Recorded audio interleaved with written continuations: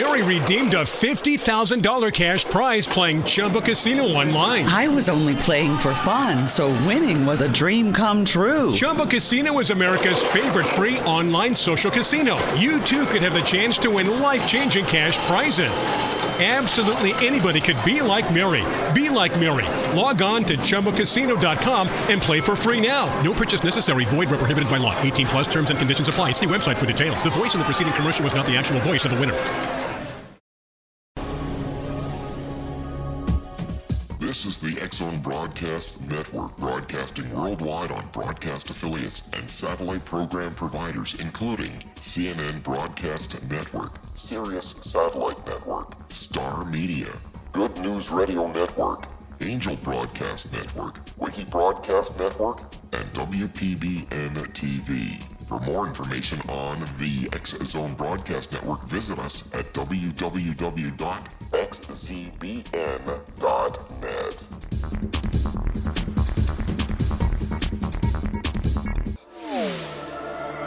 The X-Zone Radio Show with Rob McConnell is largely an opinion talk show.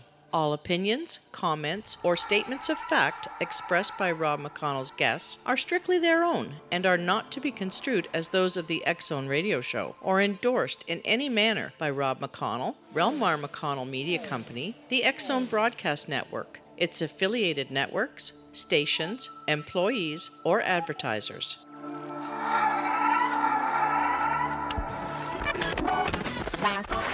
All Hit Radio.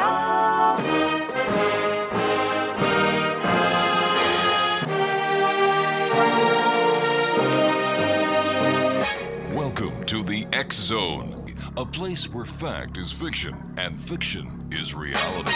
Now, here's your host, Rob McConnell.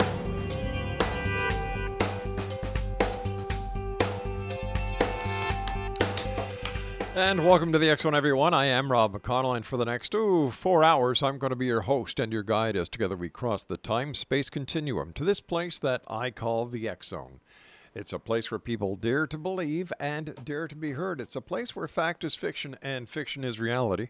And the X-Zone comes to you Monday through Friday from 10 p.m. Eastern until 2 a.m. Eastern, right here on the X-Zone Broadcast Network, all our broadcast affiliates, and on iHeartRadio.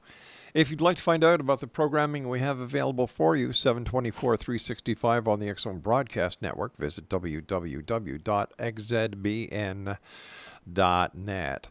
My first guest tonight, X-Zone Nation, is Delahnnovah-Starr Livingstone. He is an inventor, author, philosopher, entrepreneur, webmaster, humanitarian, cosmologist, and visionaire. Now, he was born in Montreal and has lived in Winnipeg, Vancouver, Denver, Colorado, Spokane, Washington, Halifax, Nova Scotia, Calgary, and the list goes on and on and on. He ran a small flower spar mining company in Vancouver in the mid-'60s, sold flowers in bars and restaurants across Canada and in Denver, Colorado, Spokane, Washington, and Ottawa from 1972 to 1984. We're going to be talking to Del tonight about the Revelatorium Revelations. Wow, that's a tongue twister, Del. That was first put up as a website in January of 1999. Welcome to the X-Zone, Del. And welcome to you, and thank you for having me on again. It's my pleasure. Let our listeners know a little bit about you. Man, you really moved around, and now you're in Brantford, Ontario. Well, I've been in Brantford now for pushing 5 years. I lived in Ottawa for the last 35. After migrating back and forth across Canada and in the States quite a few times before that. But the long and the short of it is I've settled down in the sense that I'm not doing flowers in the bars and the restaurants, which is where a lot of the traveling took place. But I have been working on revelatory information that started coming through at the end of the 90s. And to bring your readers up just a wee bit, we did an interview 2 years ago. Right. Just, I think, 5 days before the original Alien Cosmic Conference held in Brantford in June of 2015. Yeah. The presentation I made there, it was a table display. They wouldn't let me speak, cough, hack. But the table display was basically about the Revelatorium, which at that time was one book. The book is now, in the 2 years since, The original Revelatorium has been factored into 2 books. The first one is all of the information that had been in the original that dealt with the intelligent design of creation is now in its own book called The Intelligent Design of Creation. What's left in the Revelatorium is now called the Revelatorium of Alpha and Omega. And then starting with the Alien Cosmic Conference last year, again in Brantford, a 3rd book has come up now called The Radionic Ships of the Heavenly Host. And that's where all of our main focus is right now. And that's sort of more or less what we're going to be talking about tonight. Now, what happened there is I had about maybe 60 photographs in sort of fairly rough shape, but had been taken around Ottawa, Brantford, some of them back into Vancouver, that I had again on the table. Yeah, but photographs of what? Photographs of what? Oh, I'm sorry. Yeah. I'm sorry. I'm jumping miles ahead. Let me go into the sort of a discussion here a bit more at this point. I'm dealing with what's called the radionic ships of the heavenly host. These differ from the UFO ships that ufologists have been following, wanting the governments to disclose and things, in the sense that the UFOs of the ufologist side of things are from, and I'm going to jump, the Revelatorium had a lot of this stuff, but I'm going to jump into it with both feet. They're from a lower 5th dimensional area of just this local universe of about 1,000 galaxies. The radionic ships of the heavenly host are from the upper 5th dimension, and they're from all over creation. And they differ in that the lower ships are able to come down into the 3rd dimension where people can see them going around. The radionic ships don't come into the 3rd dimension, but when they come into the 4th dimension, they create a condensation of water moisture around themselves. All right, Del, slow down. Take a deep breath. We're going to take a commercial break. Okay. Exo Nation, our guest this hour is Delahnnovah-Starr Livingstone in Brantford, Ontario. His website is radionics.com, and we'll be back on the other side of this break after a few words from our sponsors and as Del catches his breath. We'll be back. Don't go away. All right. Here we go.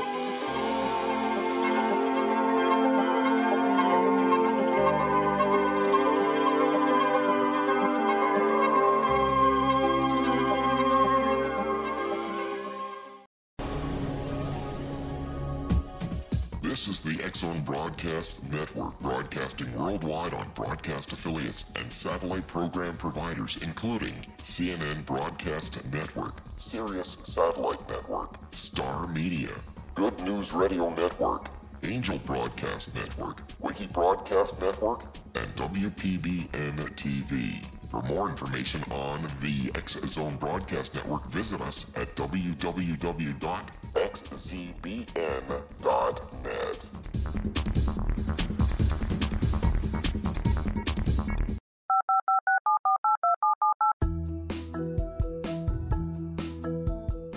Did you know that when you're on the road with limited data or Wi-Fi, you can still listen to the X-Zone Radio Show with Rob McConnell, The Science of Magic with Gwilda Wiyaka, X-1, Dimension X, Space Patrol, and every minute of the X-Zone Broadcast Network by calling 213-401-0080, courtesy of Audio Now. No smartphone, app, or internet needed. It saves your data plan, and it's free if you have unlimited minutes. Call 213-401-0080 to listen on any phone, anytime, anywhere. Remember 213-401-0080 for the best of the paranormal, parapsychology, and sci-fi radio programming anywhere, 24/7, 365.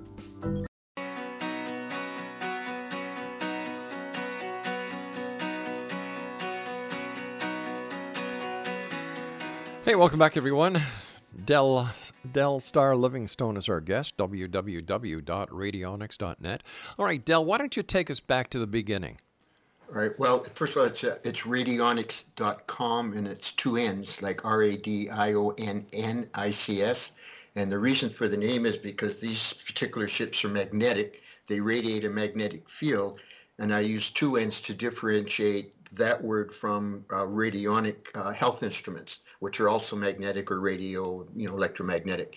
So there is a distinction made there.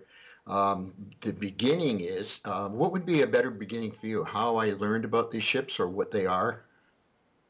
The website itself, we discussed this just before the break. The website itself has about 650 odd photographs from around the world, a good number of them taken here in Brantford in the area, showing both what are called radionic clouds, which are the magnetic reflection in the lower clouds of the ships from their magnetic fields in the fifth dimension. That's a mouthful. There's also now, which wasn't in the earlier work at all, but there's now a number of photographs of literally, flying saucer-like ships, but they're virtual. They're actually condensations of moisture in the shape of the ships. You can throw a baseball and it would go right through them. But for example, on I guess it's I call them stargrams instead of chapters, but stargram 17 has a photograph that was taken from the space station just about a month ago at the middle of September, and it shows three of them sitting right out there. The people that were putting out the photograph through the media thought they looked like smoke rings. They thought that any number of possibilities, even raised the question that they're radionic ships. Well, they're not radionic ships, but UFO ships. Well, I took one look and I said, well, they're radionic ships because I have a photograph that was taken in September, exactly 2 years ago in 2014 in Brantford, who has the exact same ships that were sitting off the space station, as plain as day. Okay, hold on. Whoa. Slow down. Sure. You're going fast again, Del. Again, I'm a fast talker. I have to slow down. All right. Now, I have to ask you something. Sure. Where did your interest in UFOs come from and radionics come from? From everything else I've read in your bio, there's no indication that you had an interest in UFOs or radionics or anything. Where did the interest come from? Well, literally, now this is going back into the mid-'60s, the hippie era and things like that. From about 1965 up, the interest in UFOs started to become fairly predominant. And I kind of, at a point, didn't believe in them, and then I started to believe in them. And then, why did you start to believe in them? Well, just because there was enough talk going on around at the time. This is, I won't say I was in the hippie community, but I wasn't of it. There's a big difference. All right, so you became involved because of all the talk. At that time, had you seen a UFO? Well, this is the next step. In the very beginning of 1971, I started participating in a series of lectures about UFOs and other matters. The Revelatorium was, an outcome of basically those discussions. But and this is a quick fun story. This would be January of 71. The lecture was being given up on the second floor of an apartment in Vancouver. Off the kitchen was a small patio, and three of us at a coffee break were standing out, talking about what the lecturer had been talking about. And it was an overcast sky. There was a young girl from Columbia, and there was a 6'9" fellow from Vancouver. The girl was in the process of saying with her hand over her head, every time I've seen a UFO, I felt a buzzing. She got that far. I had picked up on what looked like a saber jet flying across under the clouds with swept back wings. And in those days, you probably remember the jet trail always followed the plane by about 20 feet. Still does. Pardon me? Still does. Still does? Well, if you got good ears. But in those days, you could hear the jet trail pretty distinctly because they were always flying under the speed of sound in those days. So I went immediately to the jet trail. There's no sound. I went back to the ship. I went back. Still no sound. She's still standing there with half a sentence out her head. The kitchen door opened. The guy giving the lecture stuck his head out with a big grin and said, "Did you see it? Did you see the flying saucer?" And went back in. So, whoa, that was kind of, all right, let's now listen hold on carefully. here. Now I have to ask you a few questions about your sighting. Sure. Okay. The craft, it left a contrail. No, it didn't. It did. No, that's what I'm saying. Okay. It left nothing. It was. Okay. It literally looked like a silver saber jet flying along. Okay. It looked, like a spotlight from the ground on a cloud cover. It's doing an attraction for something, but the spot moves back and forth across the clouds. Well, it was identical to that. It was a Sabre jet. Only there was no jet trail and there was certainly no sound behind it. Okay. So it was actually a silver UFO. Is it possible it was an experimental craft? No. How do you know? No, because the guy wouldn't have stuck his head, come out from the kitchen with a big grin and saying, "Did you see the flying saucer?" And going back in, who was talking about UFOs and what they are, why they're here at that exact moment. Then let me ask you this now. Sure. Slow down again, Del. Because I got two more incidences. All right, slow down. Now, based on the fact that the guy came out, stuck his head out, how did he know that there was something in the sky if he did not, in fact, see it? Well, it's because, and again, you're just going to, and this is what the realization was, he was in tune with those guys right off the top, because there are people that have been here and there and still are today completely directly in tune with them. And he was in tune with them in order to give the information, and then they sort of set forward the original disclosure about the radionic ships. The second time, because this will help a bit on your question there, we're now talking about June of '71. I was living in downtown Vancouver in upstairs of an old Victorian house, and it was I guess wedged in between a bunch of 20, 30-story high-rise apartment towers. So if you looked up the street, it was like a canyon. Just a little wedge of sky over top. So anyway, I was upstairs, and somebody came running up the stairs out of breath. He said, "Hurry, there's a UFO right overhead. Well, I come down the stairs 7 at a time, out the door, and sure enough, just like a great big molybdenite silver M&M sitting right in the middle between the two rows of high rises. At that instant, the party that was upstairs with me came tumbling out the door. Where is it? And it took off just bam, just like that, it was gone. So he wasn't supposed to see them, and I was, because that's the way it works. You will be shown them in the third dimension if you're ready to see them. You can be there, you can look right at them, the guy beside you won't see them. Now, that's been going on for a long time. When somebody's consciousness has reached enough of level where they're going to be shown to confirm their belief and move it ahead, they'll be shown it. That's why people claim they've seen them. Other people say, no, it's a bunch of bunk. When you're ready to see, and they're silver. They're like, all they've done is lower their frequency to the visible, band of radiation so you can actually see them, but they're virtual. There's not actually a ship there. You throw a baseball, like I say, it goes right through. So they're not solid mass. They are transparent. But they are silver in reflection. They have a silver hue, but you can throw a baseball right through them. Yeah, this is in the third dimension because most of them are around in the fourth dimension, and they are more in the way of I don't know how to describe it. If you took a saucer-shaped UFO and you replaced it molecule by molecule with a water molecule, then you would have a perfect picture of it, but in water vapor form, moisture form, rather than in metal form or whatever substance. But that's exactly, the website chapters 16 and 17 has all kinds of them, including these ones off the space station that are, I call it condensate. They're in a condensate form. Okay. Now there's all kinds of them up on the internet, UFOs, and they're condensates, but people don't differentiate the difference. They just let's be honest, Del.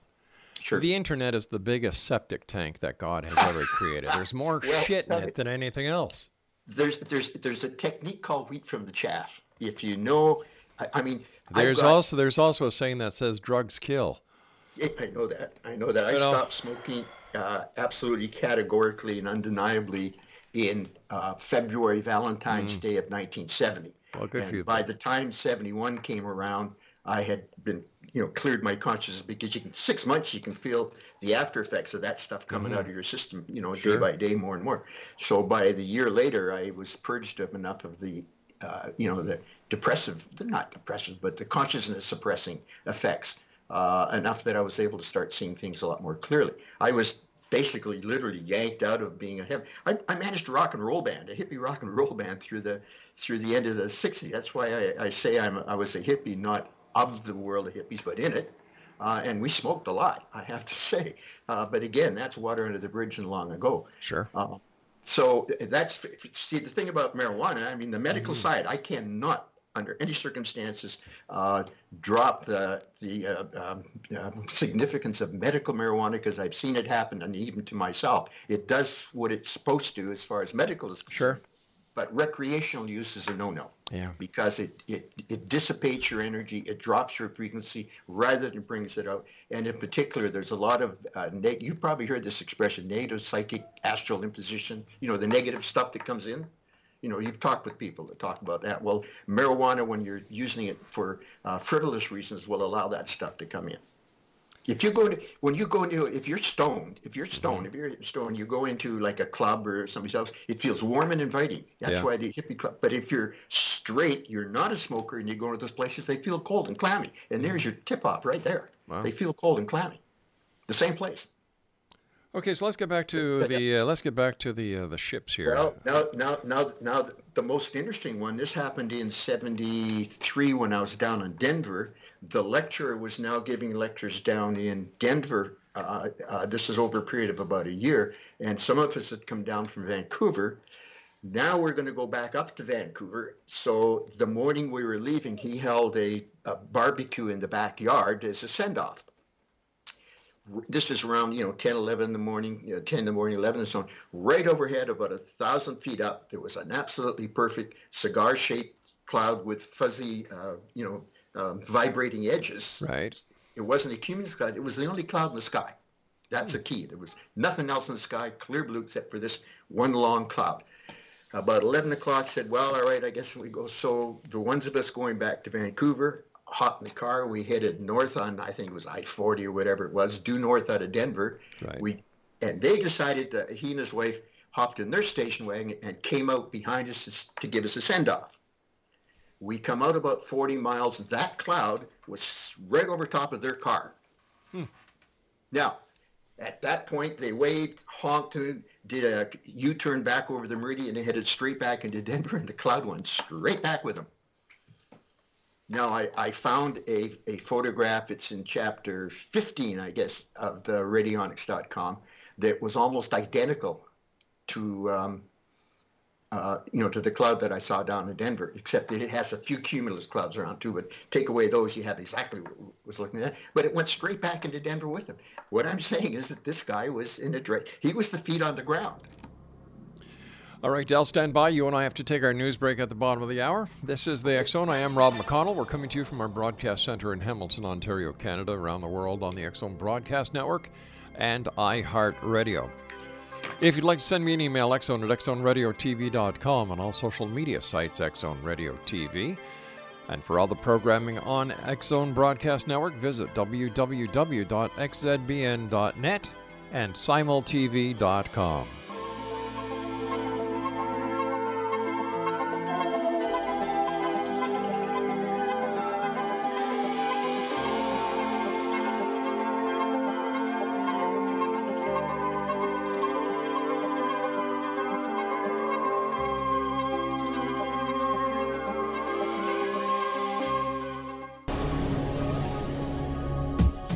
This is the X Zone Broadcast Network, broadcasting worldwide on broadcast affiliates and satellite program providers, including CNN Broadcast Network, Sirius Satellite Network, Star Media, Good News Radio Network, Angel Broadcast Network, Wiki Broadcast Network, and WPBN TV. For more information on the X Zone Broadcast Network, visit us at www.xzbn.net.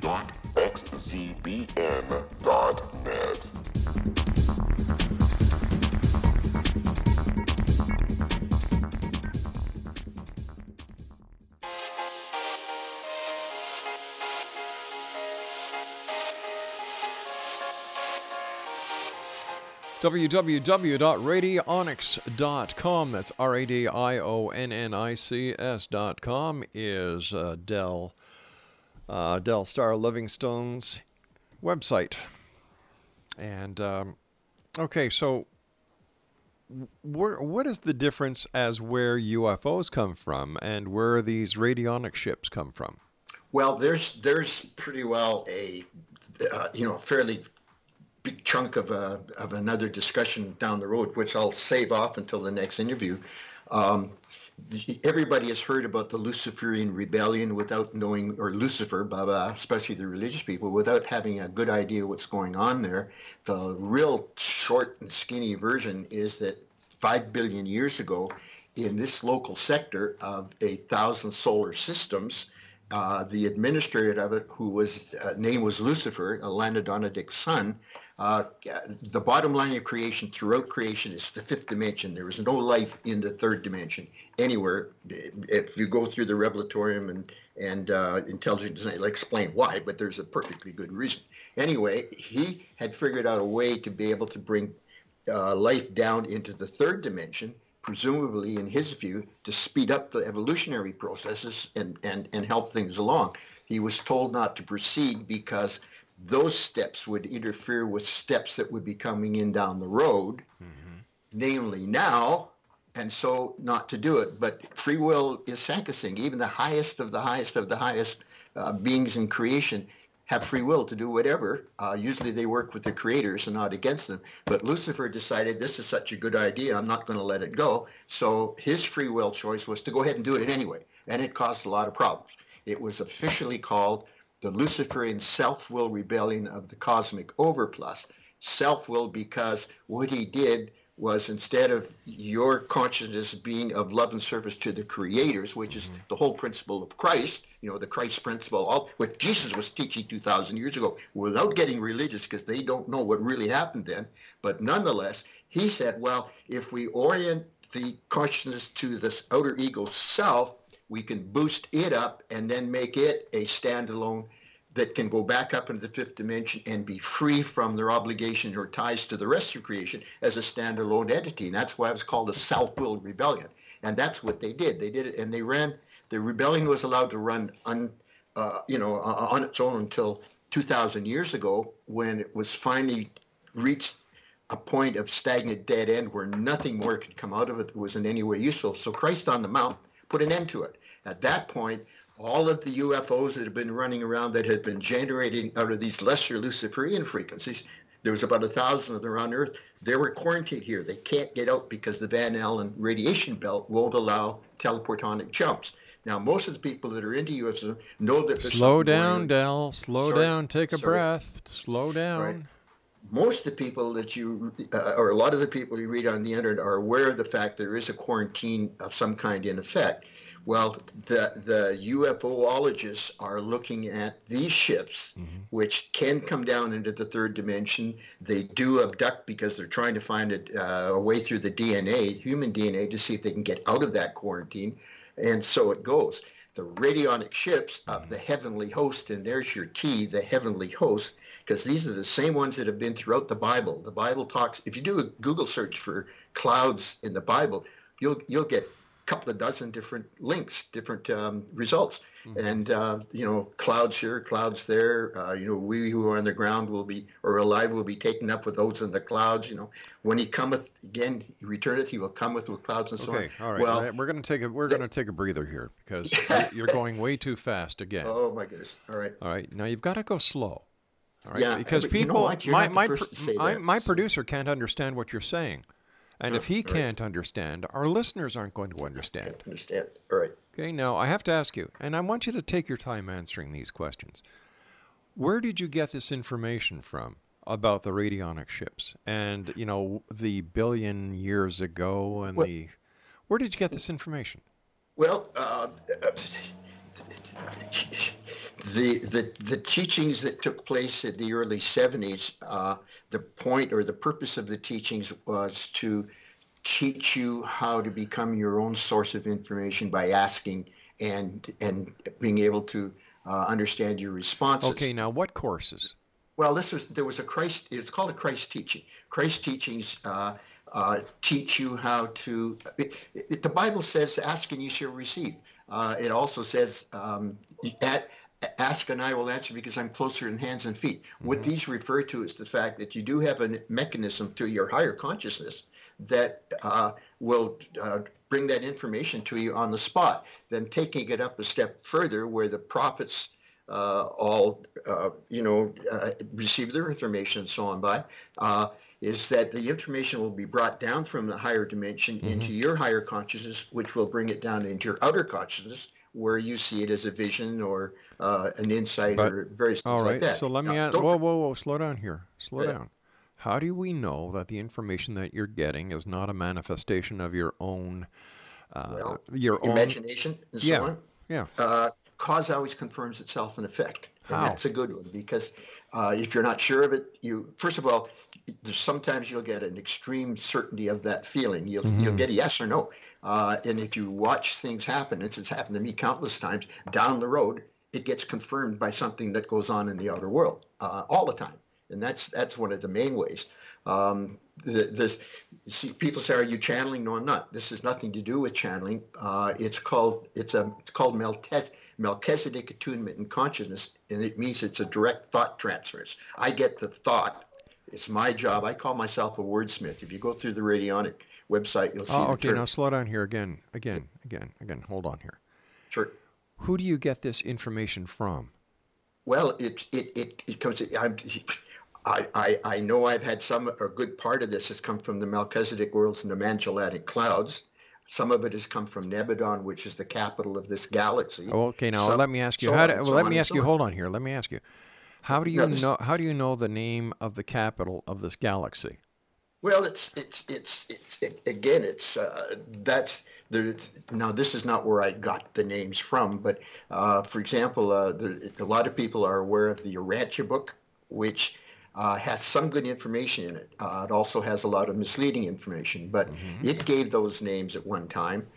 Those names have come around again. Versa, for example, is the headquarters of this local super universe, and I know that I have an attunement straight out there. It's not like I get the message and it came from there. I just get the message. I get.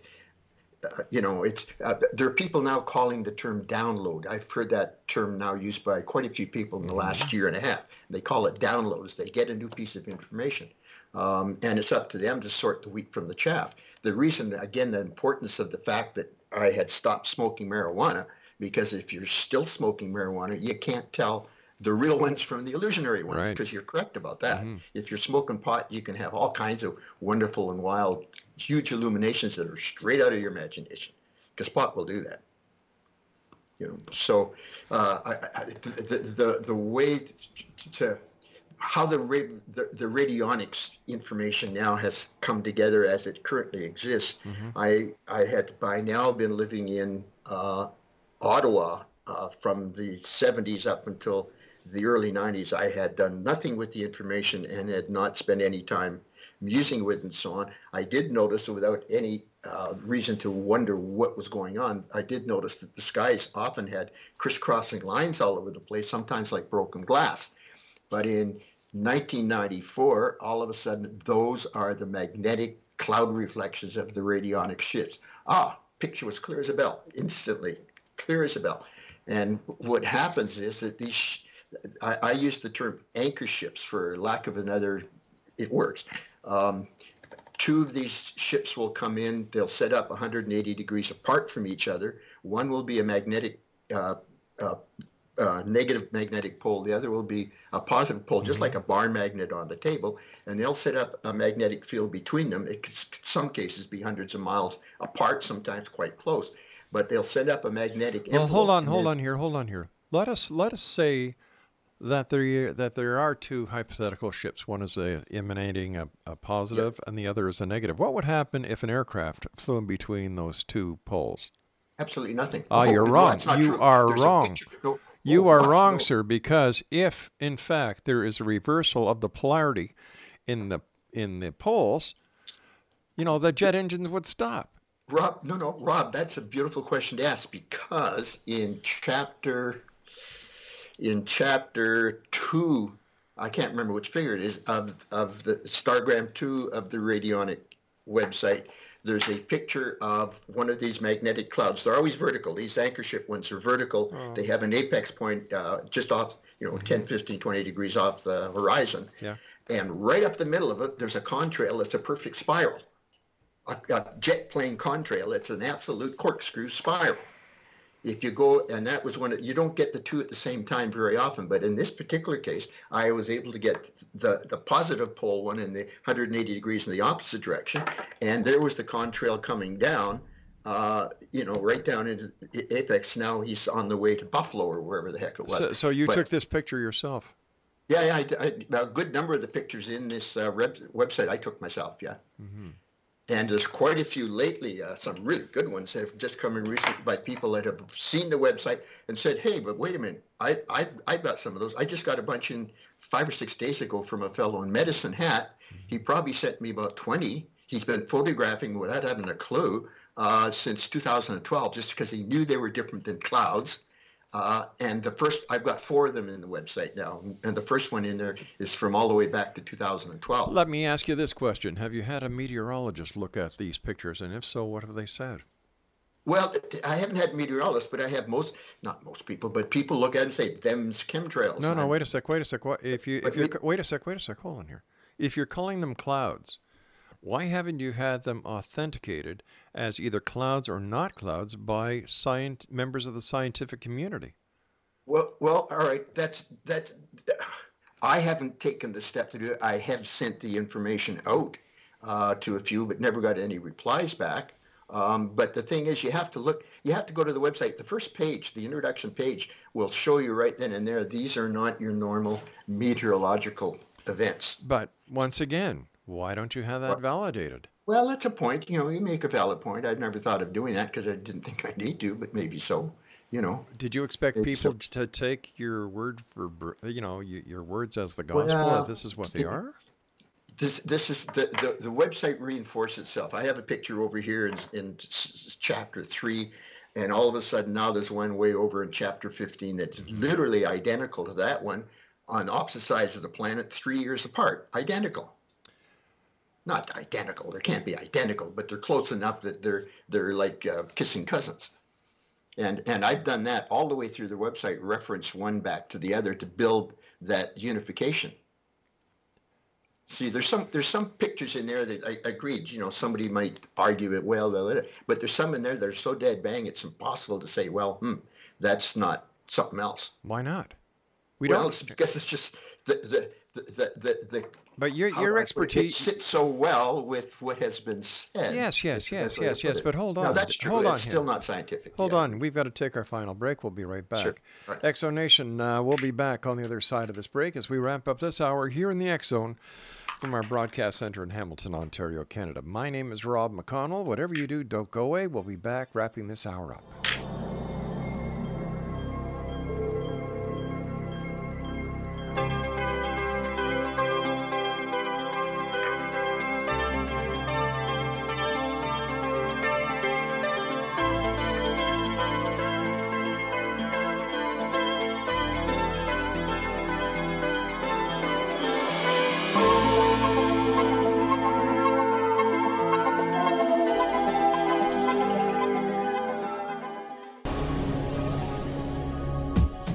This is the X Zone Broadcast Network, broadcasting worldwide on broadcast affiliates and satellite program providers, including CNN Broadcast Network, Sirius Satellite Network, Star Media, Good News Radio Network, Angel Broadcast Network, Wiki Broadcast Network, and WPBN TV. For more information on the X Zone Broadcast Network, visit us at www.xzbn.net.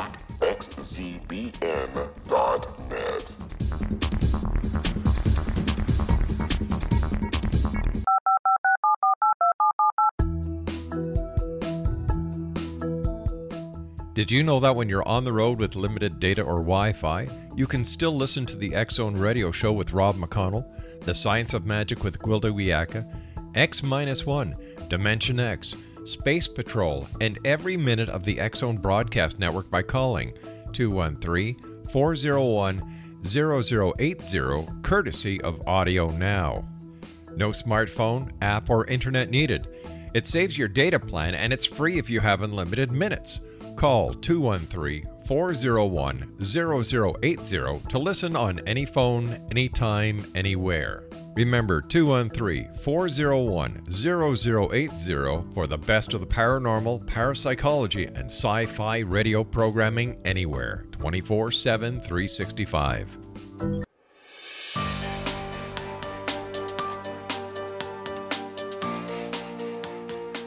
www.radionics.com is the website. Delahnnovah-Starr Livingstone is our special guest. He's an inventor, author, philosopher, entrepreneur, webmaster, humanitarian, cosmologist, and visionaire. Once again, www.radionics.com. Okay. Rob, if I can, with the time we have left, can I give one more sort of small story, because it will help take it out of the need to have it scientifically? I hope so. But I had, this is now pushing 2014, I had befriended through the internet, because he had spotted some of this stuff, a friend in Kampala, Uganda, who had sent me actually 4 or 5 pictures that he'd taken, again going back 2013, 2012, and so on. But we had also been discussing these nighttime downloadings, and he sent me a fairly long email one day and said he had a fairly interesting event the night before. He had been talking at length with somebody who was queuing him up about something. I have no idea what it was. But anyway, when he was finished, he says, "I'm going to have to tell Delahnnovah that." And the party in the vision said, he said, "Say hello to Delahnnovah for me while he waves with his right hand." And that was the end. So he sent me that. That's a very odd communication. The point of it is, though, that I had moved from Ottawa after seeing these crisscrossing. By 1994, I knew what they were. But I had been in Ottawa without doing anything about it again, because it wasn't time yet, evidently, all the way through to 2013. Beginning of 2013, I moved to Brantford. And for a year, 14, 15 months, there was nothing in the sky whatsoever. And I thought, oh, no, left them all behind in Ottawa and, whatever. So 11 days after I got that email from my friend in Kampala, I woke up one morning out the back window. There's one sitting wall to wall. First one I saw in Brantford, absolutely magnificent, wall to wall, one end to the other. And oh my goodness, the light bulb didn't go off. The next morning it was still there. The light bulb went off, so I went out and waved with my right hand. Now that's pretty tough to put down into a scientific inquiry. Well, I've had my producer and one of our researchers go through your website and look at the pictures of the clouds, and they're just cirrus clouds. That's because the ionic magnetic effect takes place in the Sirius clouds, because most of the time you don't see them. Even though the ship is there, it's only when a Sirius cloud moisturization moves through, they'll change into the magnetic field reflection, and then when the moisture moves through, it's gone again. And that's why you very seldom see both at the same time, because you'll see the right-hand one, call it right-hand one, and then it'll come and go, and then the left-hand one, because the cloud keeps on moving, will suddenly flare up and they'll be gone. They can come and go within 20 minutes. Well, some of them will for hours at a time. My producer and researchers also sent me a website to go and check out. That's the NOAA, the NASA Skywatcher chart, and there are a number of clouds that look like the clouds that you have on your website.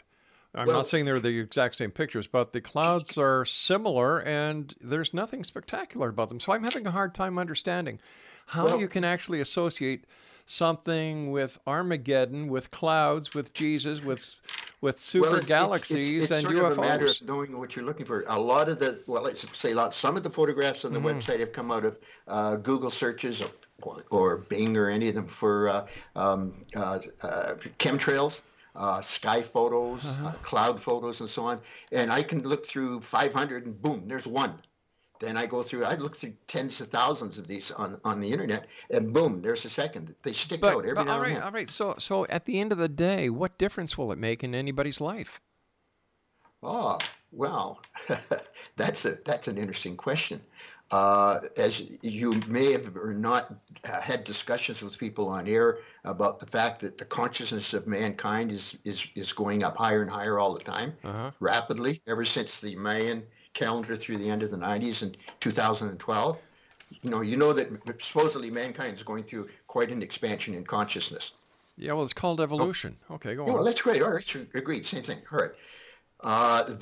It's now ready for mankind as a whole. A lot of people believe in the higher dimensions without having much of an idea what they might be, but they believe in higher dimensions. The mass consciousness, that I call them the Mr. and Mrs. Walmart, still don't. But their consciousness is going up higher and higher too, and the point is going to be reached fairly soon when an understanding or an acceptance of the fact of higher dimensions will start coming in as part of that picture. Let me ask you a question. Hypothetically, what happens if everybody who believes in these higher dimensions and the multiverses and everything else like this in the New Age genre is wrong? Sure. Well, that's a very good question, but I can't answer that to say that. See, don't forget, faith is a good part of a lot of this, but again, like I say, cause confirms itself in effect.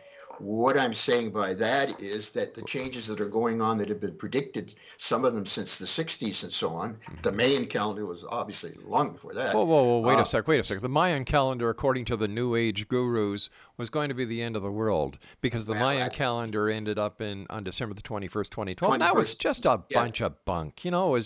This whole thing with the Mayan calendar was perpetrated by a bunch of people on drugs, for God's sake. Here's the thing. Nothing took place in the outer world vision, but at exactly 2 hours before midnight on the 20th, all right, just exactly as though it was New York City Times Square at 12 o'clock midnight, a huge, I call it interdimensional cheer went up, just like a huge, cheer and throwing of hats and everything all around the world. Well, wait a sec. My show was live that night. We did a 24-hour period live, and we had people from around the world, and the report was nothing happened. I know, because they weren't picking up on the cheer, because it was only the people whose consciousnesses were attuned high enough, and I consider mine to be enough to be able to pick up that particular frequency. How do you prove it? But we had just finished a 25,000 year cycle of 12 dispensations. The Piscean age was the last 2,000 years.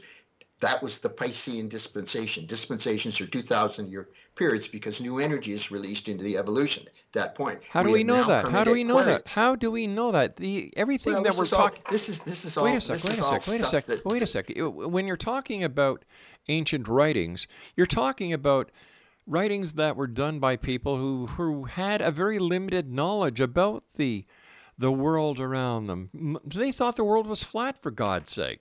Yeah, that some still do. Yeah, well, those are the people who deserve to be in the insane asylum, Earth's fifth dimension is flat. It's not the third dimension is flat. Earth's fifth dimension is flat, but that's again another side of things. Anyway,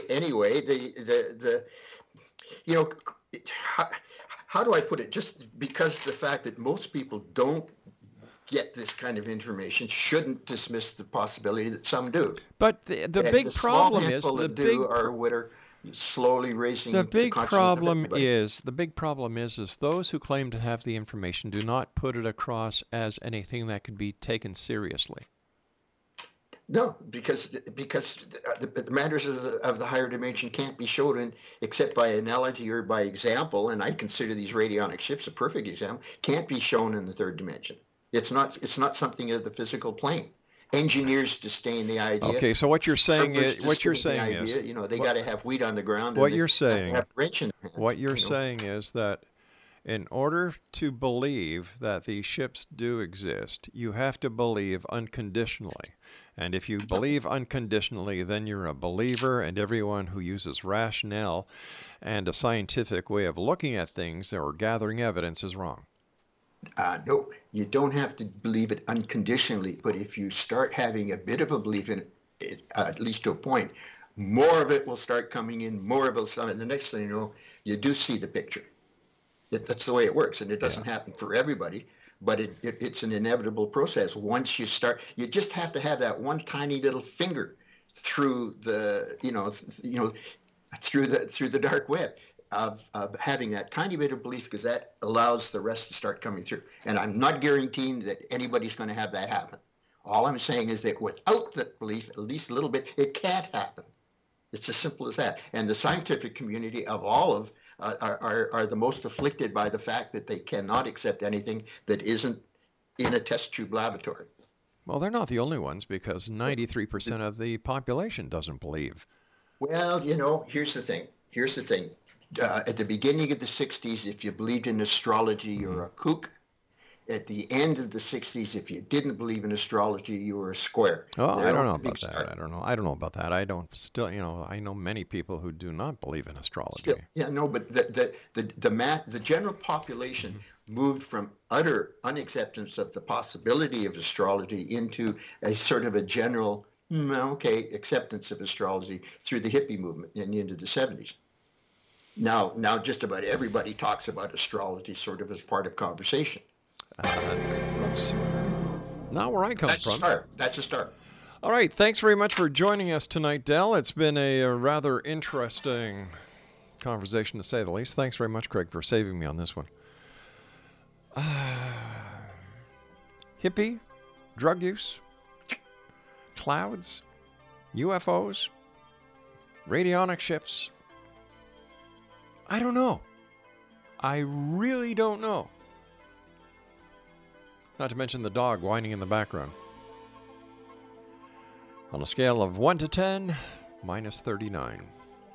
We'll be back on the other side of this break as we continue here in the X Zone from our broadcast center in Hamilton, Ontario, Canada. Whatever you do, don't go away, I promise. We'll be back.